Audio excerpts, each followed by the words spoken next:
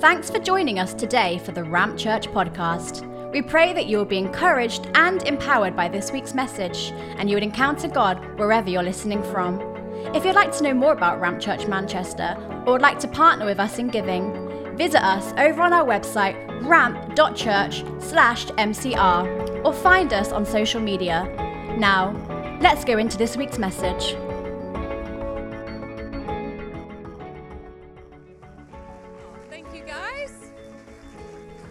Well, we're going to talk about the purposes of God, basically.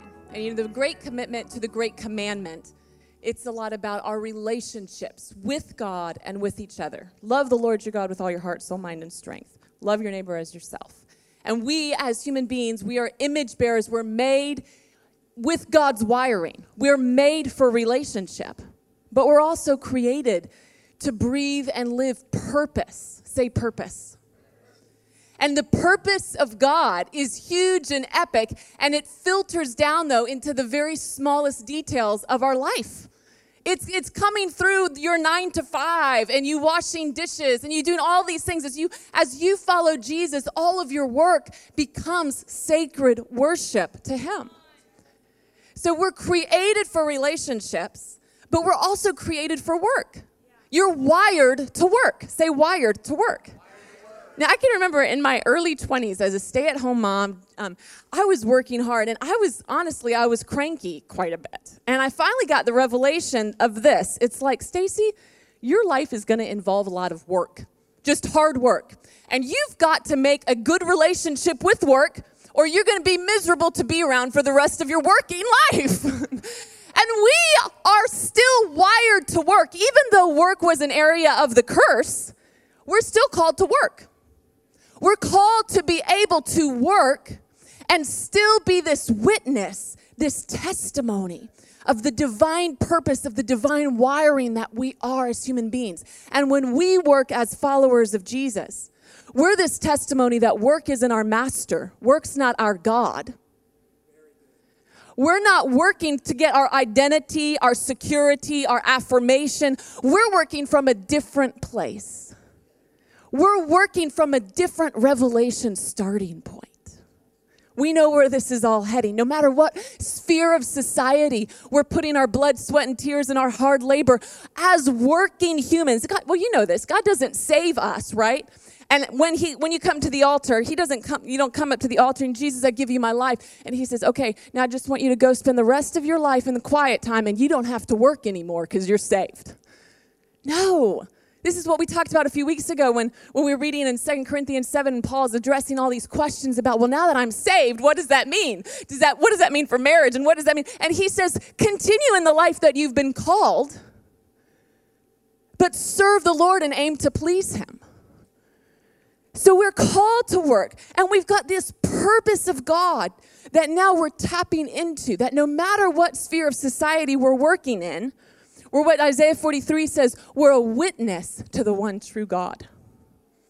Oh, I love that. So it doesn't necessarily change the fact we don't all just get to have an eternal quiet time. No, if God just saved us for the presence of God, then He might as well just take us up to heaven immediately. Right? But it's not just, He didn't just save us for the presence of God. He saved us for the presence and the purpose of God. We're going to be involved in the purpose of God for the rest of eternity as well. But there's work that can only be done here on earth, and Jesus calls that, while it's daytime, work, because night is coming when no one can work. So let's dive into Matthew 28. This is called the Great Commission. So Jesus is about to ascend up to heaven, and He's going to entrust the mission and the purpose of His rule and reign in that day and age to these 11 disciples at that time and these followers of Him. And so He says, this is in verse 18, Jesus came and told His disciples, I have been given authority, all authority in heaven and on earth. Therefore, go and make disciples of all the nations, baptizing them in the name of the Father and the Son and the Holy Spirit. Teach these new disciples to obey all the commands I have given you. And be sure of this, I am with you always, even to the end of the age. This is a beautiful promise containing two words we use at the Ramp a lot: purpose and presence. Go and make disciples of all nations, baptizing them, teaching them to obey commands. And behold, I am with you always. And so when we're following Jesus, we are always walking on these two legs of purpose and presence. There's not a season of our life where we're really just one or the other. It's breathing in, breathing out, purpose and presence, purpose and presence, purpose and presence. Always connected to the big work of God, always having access to the presence of God that makes the work transformative. Always both and. And then he goes on and he says in Acts 1:8, he's about to ascend again. Here he's giving these last words. He says, but you will receive power when the Holy Spirit comes on you. That's presence. And you will be my witnesses in Jerusalem and in all Judea and Samaria and to the ends of the earth. That's purpose. Purpose and presence. We have this precious Holy Spirit. But then we're entrusted with this divine work. The purpose of making Jesus known among the nations. And every single one of us as believers, our life is woven into that big storyline of what God is doing on the earth. Generation to generation, and it's all headed somewhere gloriously. You know where it's all headed? It's all headed to, I love what it says in Revelations 11. The kingdom of the world has become the kingdom of our Lord and of his Christ, and he shall reign forever and ever. The kingdom of God, Jesus said the kingdom is here and it's coming. And he has these representatives of his kingdom spread throughout cities, spread throughout workplaces, and you are a representative. And because you're there, the kingdom is here. And because you're there, you're testifying the kingdom is coming. The kingdom is here and the kingdom is coming. And all of our purpose, all of our work is pointing to what Jesus is doing and will do in making all things new. And bringing, as it says in Ephesians 1, bringing everything under the authority of Christ. He's making all things new. And our work here is to represent his kingdom, to give people invitations to make him Lord now. Because if he's not Lord now, he won't be your Lord then. He's coming and he's ruling with power. His kingdom will know no end. And come on, and those of us who have given our lives to Jesus, we will experience the full manifestation of his rule. The peace, the justice, the righteousness. We're going to be living in the fully manifested kingdom of God. And this is going to be so glorious. And the work that we're doing now is tied to that big purpose.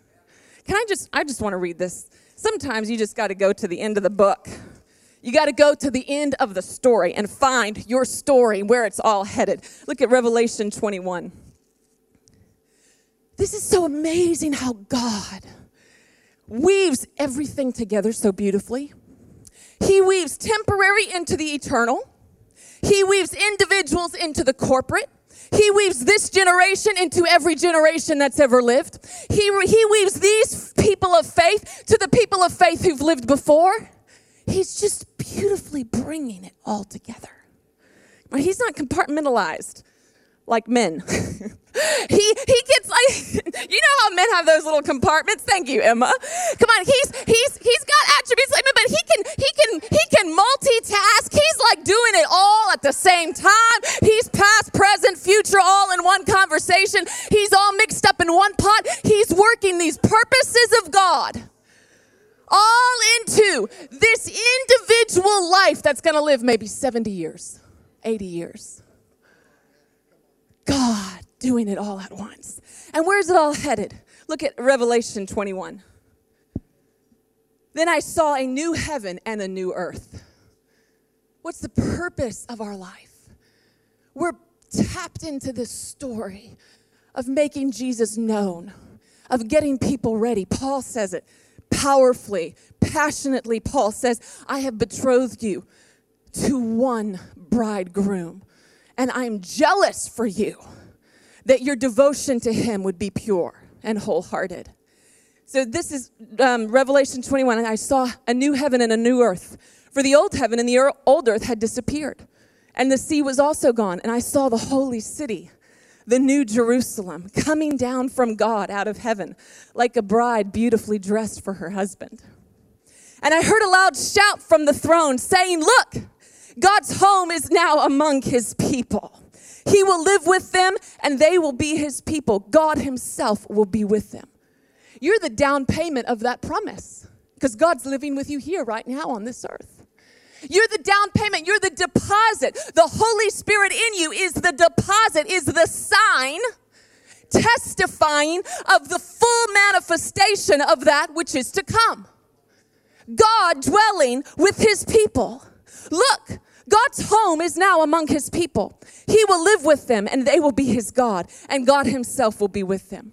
He will wipe every tear from their eyes, and there will be no more death or sorrow or crying or pain.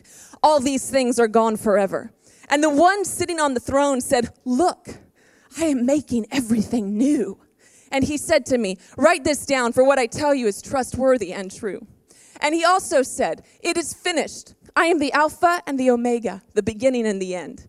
To all who are thirsty, I will give freely from the springs of the water of life. And all who are victorious will inherit all these blessings. And I will be their God, and they will be my children. Oh, isn't that glorious? For those who are following Jesus now, that's the rule you're about to experience. That's the government that you're under and that you're going to be fully manifested living in. That's the promise of where all this is headed. Oh, thank you, Lord, that we have such hope. So the Great Commission is about getting earth ready for that. It's about, like Paul says, you're shouting to people, be reconciled to God. Because of what Jesus has done, it's now possible for us to be reconciled to God. Paul says it, the purpose is everything under the authority of Christ. He says it in Ephesians 4, the purpose of the church, unity and maturity, so we can measure up to the full stature. Our purpose is not just to make God known among the nations, but our purpose is to grow in Christ from infancy to maturity. And then I love even what Jesus, the one word that he in John 15 and 16, he sums it up in this, is if you're my disciple, you're meant to be fruitful. You're meant to reproduce. He takes it back to the garden scene where it first all went a little wrong in Genesis 3. And when Genesis 1 and 2, he says, be fruitful and multiply. And John 15, he says, you are my disciples. I chose you to bear fruit that would remain. You're called to this life of fruitfulness. So all of these things, in serving, in working, in our time, in our money, I feel like this is so important for us to understand that why do we get sometimes antsy about people, antsy, no matter who you are, pastor or whatever, boss, why do we get so antsy about like topics like money? It's because sometimes they're just areas that we're so used to managing on our own, right? We have control over that. And so then when somebody wants to like speak into it, we're like, whoa, whoa, whoa. You didn't earn this money. I earned this money, But when we're under the lordship of Jesus, we've said, all my life for your glory. All of it. And so then God uses every facet of our life to release his purpose on the earth. He's not going to work around your money and around your energy and around your time. He's going to work through your energy, through your money, through your capacity to get his purpose on the earth. He works through it, not around it. So why is it important that we talk about all facets of life? Sexuality, money, parenting, marriage, all these things, because all of these are avenues, signs and wonders to the world around us of a world to come, of a rule and a reign of a coming king, where there's peace and there's justice and there's hope. Every single facet. And so Ramp Church, I want us to be a people that we are able, our life here on earth, that we are all together pointed in the same direction of making Jesus known, of knowing him personally and making him known. Now, I want to show you this picture of this arrow. All right, so here we have all these little arrows within the big arrow. And so you can think of that big arrow as the great purpose of God, glorifying Jesus, making his name known among the nations, preparing for himself a bride that's pure and holy and united. And all of those little arrows are the different ministries all around the world who have different expressions, different flavors, different accents, so to speak, of that same language, all pointing to the glory of God among the nations. And then you could break it down a little further and you can say, well, that arrow could represent Ramp Church. And we're our own expression and we're our own accent of the Great Commission. And within our own accent and expression and values and the language that we use to express the mandate God gave the church, there are individual lives and there are ministries. And they are all pointed in a direction that complements all the things that Ramp holds dear. The way we put language to what Jesus has mandated for every church. And we're all pointed to the glory of God in the world. And the purposes of God unfolding on earth. Every arrow pointed towards Jesus. Tapped into the bigger picture of our life. So how do we do that? How do we do that here? Well, in 3 words, Ramp Church is about awakening, equipping, and sending. This is the language we use to articulate those biblical mandates in Ephesians 4 and Matthew 28 and Mark 16 and Acts 1:8. Awaken. We as a church, by we, I mean those of you who call Ramp Church home. We build atmospheres for encountering God. What do we do on Sundays and in these prayer meetings, in these youth spaces, and kids ministry, and our youth mentorship, and all these different facets, in our outreach on the streets? And what are we doing? We're facilitating encounters with God. What are you doing when you're engaging in a conversation with a workmate and you go there about God? You're creating an opportunity for somebody to encounter God, to get a taste, to get a glimpse, to hear a sound they've not heard of the world they're called to. So we are all about the presence of God that changes us. We know that the human heart cannot be changed by any other means than the anointing, the presence of God. So we create these spaces, we build these communities, we run together after the presence of God. Awakening, those moments where you know God is real, he loves you, and he has a purpose for your life. Next thing, how do we do this? Not just through the hospitality of Sunday mornings and all the corporate spaces where we give people taste and glimpses of his glory, but we equip.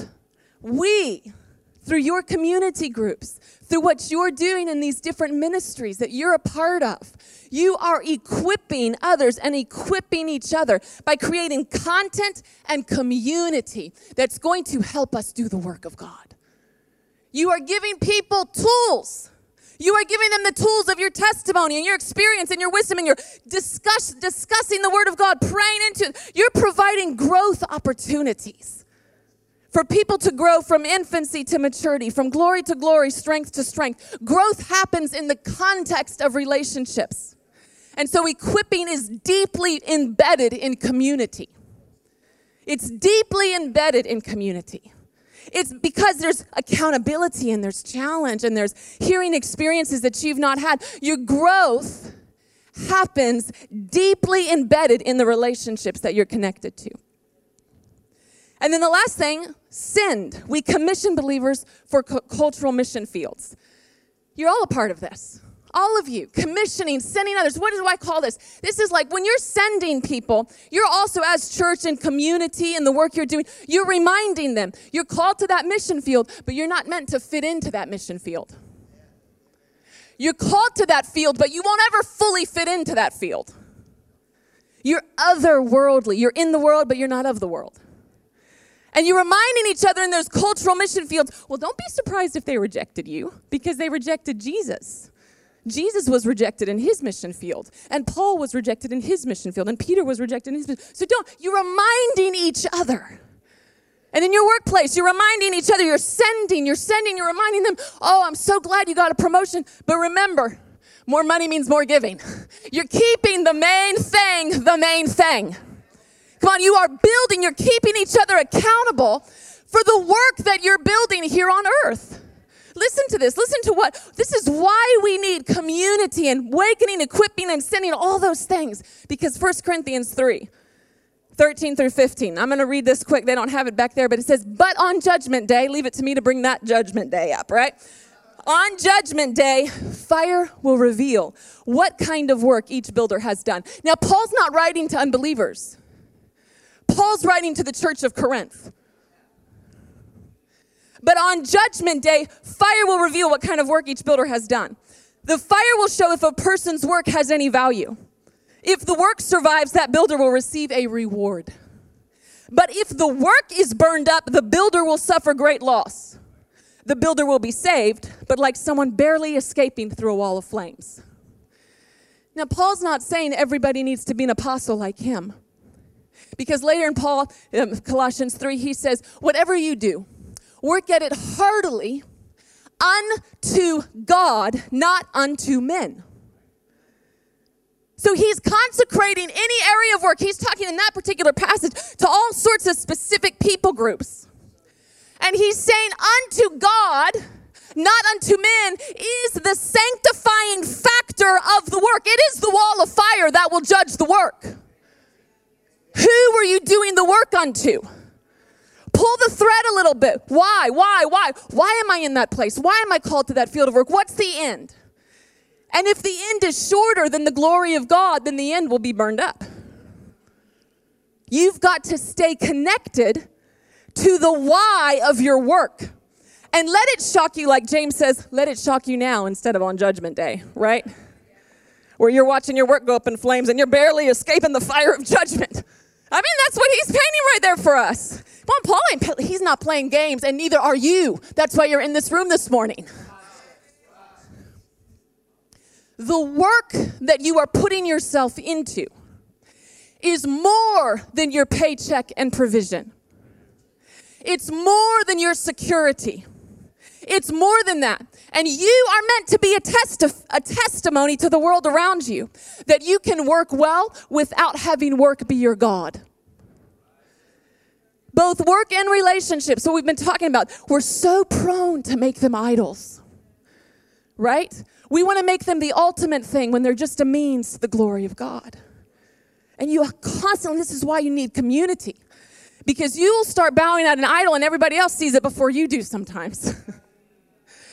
And so you are meant to bring the glory of God through your purpose. But this work, it's all about the bigger picture. And you have got to be tapped into that bigger picture all the time. The more you are aware and living from the end to the beginning, the more likely you are to be rewarded for your work instead of it being destroyed. Live from the end to the beginning. So awakening, equipping, and sending. John 9:4, Jesus said, all of us must carry out the task assigned us by the one who sent me. For there is little time left before night falls and all work comes to an end. All of us must quickly carry out the task assigned. That's Jesus saying those words. Every time I read that scripture, I just am like gripped with that awakening moment. The word of God just awaken. Like, Lord, all my life for your glory. And you are called to different mission fields. And it's part of your responsibility to figure out and make sure that you're doing the work of God the way God would want you to do it. There's no shortcuts to that. Paul even prays it in Ephesians 5, and he says, I pray that you would understand what really matters. And he says, and I pray that you live like those who are wise and not like the foolish. Because the days are evil. So make the most of every opportunity. And then he goes in that same breath, he says, carefully determine what pleases the Lord. Carefully determine. So it's not up to a prophet to tell you your purpose. Stop waiting on somebody else to give you your own download. You have access to the Word of God and the presence of God. And this is your life, and your life is going to be that dash in the middle on some cemetery stone someday, and it's up to you and God to work out what that is here on earth. You have everything you need to walk in the purpose of God. Everything you need. You just need to seek until you find. Seek until you find. And this is the beautiful thing about the corporate presence of God. When we are joined together as a corporate body, teamwork makes the dream work. You get a part of a bigger picture. And in that bigger picture, you begin to find individual purpose and discern the purpose of God for you in seasons. So we call this individual purpose and corporate responsibility. And both are important. It's not just about your personal gifting. Right? The whole purpose of gifting is to serve. Peter says, 1 Peter 4:10, he says, these gifts, they enable you to serve one another in love. And see, we get so hung up on, am I an apostle, am I a prophet, am I a teacher, am I a pastor, am I an evangelist? And we get like spinning like on a hamster wheel trying to figure out what these gifts are that we have. When if you started serving, you would know what your gifts are. Because the purpose of the gift is to serve. So if you're serving, Peter says it like this. In fact, let me just turn there. 1 Peter 4:10. God has given you each of you a gift from his great variety of spiritual gifts. Use them well to serve one another in love. So when you're looking at a situation, how can I serve these people right now? Maybe it's preaching the gospel. Maybe it's a prophetic word. But the unction of the Holy Spirit in you is going to rise up and help you serve. And the purpose of the gifting is not so you feel powerful. The purpose of the gifting is to serve one another in love. Love well. Yes, so Jesus says there's work to be done. He says all of us need to carry out these tasks because there's a time coming when night will come and we won't be able to work. And then John 4:34, when he's just ministered to the Samaritan woman and his disciples come back and say, are you hungry? And he said, I have food you know not of. He says in John 4:34, Jesus explained, my nourishment comes from doing the will of God who sent me and from finishing his work. This is so countercultural. Nourishment comes from doing the work of God, the will of God. And some of us, we just need to grab hold of the narrative of God about our purpose and our work. And we need to renounce and let go of some of the narratives that we are clinging to that are holding us back about work. Work is hard. I hate work. I can't do it. And believe and agree with what God says about you and your work life. There's purpose. You know, even in serving, I was reminded as I was praying for all of you. I was really reading a lot, and I wish I had time, and I'd encourage you to go and read 2 Corinthians chapter 8 and 9, because that's the practical outworking of this, where Paul is talking to a specific church about their giving, and he's going through, and it's really convicting, and he's getting really like nitty-gritty with it. And I was praying, and I was just thinking of how, Lord, you know, it's not perfect. I mean, Lord, the way you set everything up, there's lots of imperfections about all this. You chose imperfect people who still are not in maturity. You entrusted your church to those people. And I'm sure God's not like, oh my gosh, Stacy, you're right. I never saw it before. But I'm just processing this with God because everybody's gotten hurt, right? Everybody knows what burnout is like. Everybody, most people know what burnout feels like and the pain of disappointment. And I was thinking about this story where I was at worship. I was in worship. Okay, this was back in Stratford Grammar School where we were before lockdown. And I had knelt down the whole time during worship. And just hang with me, and I'll show you how this connects. And when I stood up, Sanja had gotten me a new pair of shoes, and I'd never worn them before. And I had been kneeling, and I stand up after worship, but my legs are both terribly asleep.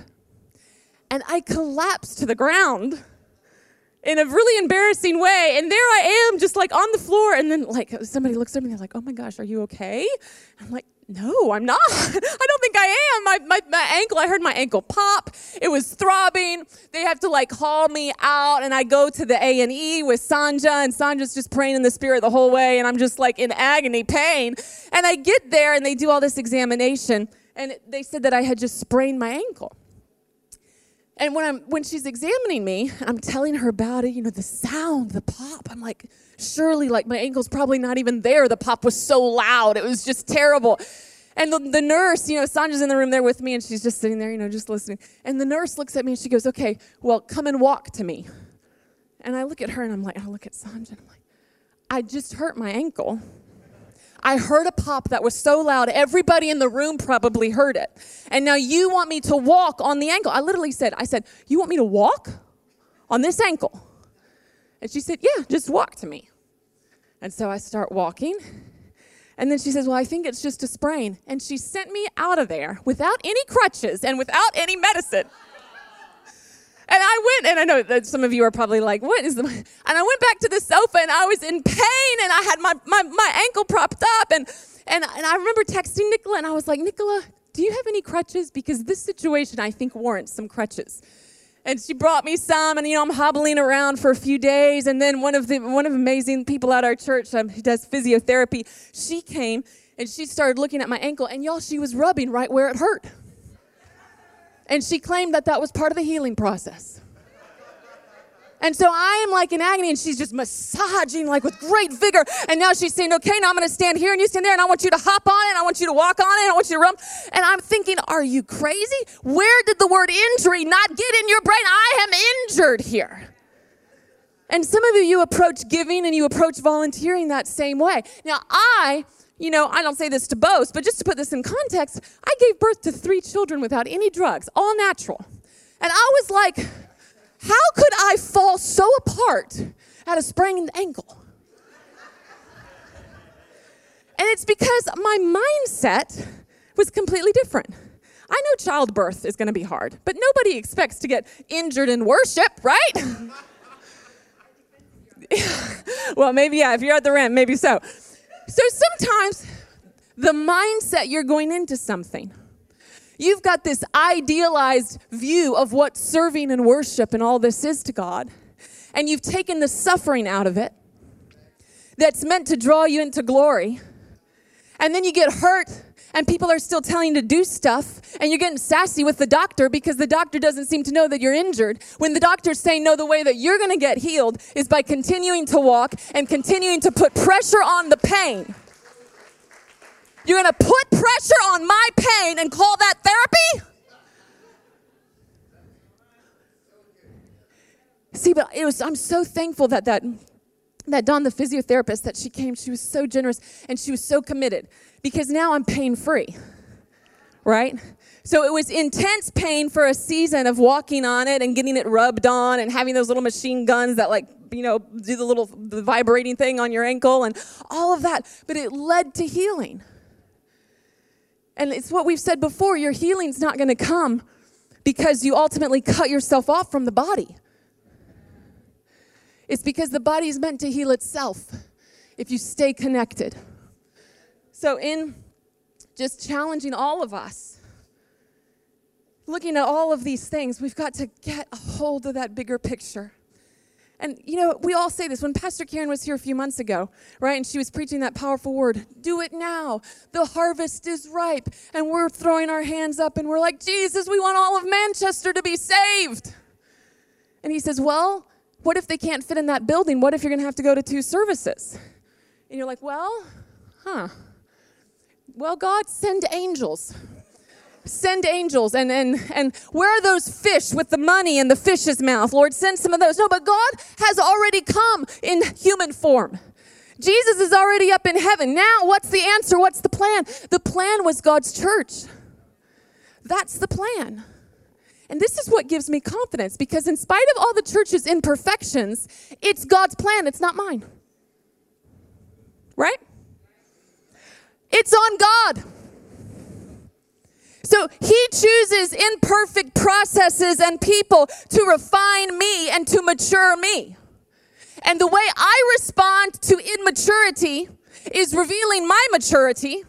And it's giving me an opportunity to grow. But in the end, all of it is not even fully about my maturity. Because in the end, it's even bigger than that. And it's about the glory of God among the nations. And this is what gives me life. So we have got work to do. We have got things. We have got work. Now, I know some of you, you're like, I know what it's like to be tired. But this is what's so comforting to me. Let me read to you what 2 Corinthians, what Paul says in 2 Corinthians 5. This is what's comforting to me about this verse.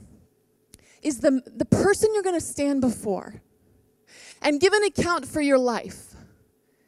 He's your loving Father who knows everything about you. He knows the stress you're under. He knows the pressure. He knows the responsibilities. He knows the gifting. And you're not going to have to answer to me or any church leader. You're going to answer to God for what you did with what he gave you. But this is the thing about God. He is, like Paul says, he's both loving and severe. And this is the parables that you read about of stewardship all through that. But in 2 Corinthians, so this is what Paul says here. So whether we're here in this body or away from this body, our goal is to please him. 2 Corinthians 5, 9 through 15. For we must all stand before Christ to be judged. We will each receive whatever we deserve for the good or the evil we have done in this earthly body. Because we understand our fearful responsibility to the Lord, we work hard to persuade others. God knows we are sincere, and I hope you know this too. Are we commending ourselves to you again? No. We're giving you a reason to be proud of us so you can answer those who brag about having spectacular ministry rather than having a sincere heart. If it seems we are crazy, it is to bring glory to God. And if we are in our right minds, it is also for your benefit. Either way, Christ's love controls us. Since we believe that Christ died for all, we also believe that we have all died to our old life. He died for everyone, so that those who receive his new life will no longer live for themselves. Instead, they will live for Christ, who died and was raised for them. This is how beautiful it is to be a follower of Jesus. We experience this new life, and he weaves everything into his glory and his purpose. And we get to be a part of his kingdom. We get to be a laborer in his field. And now all that we're working towards is not under the curse. It's under the divine blessing of God. I love what Luke 5 says. I want to call the band to come. In Luke 5,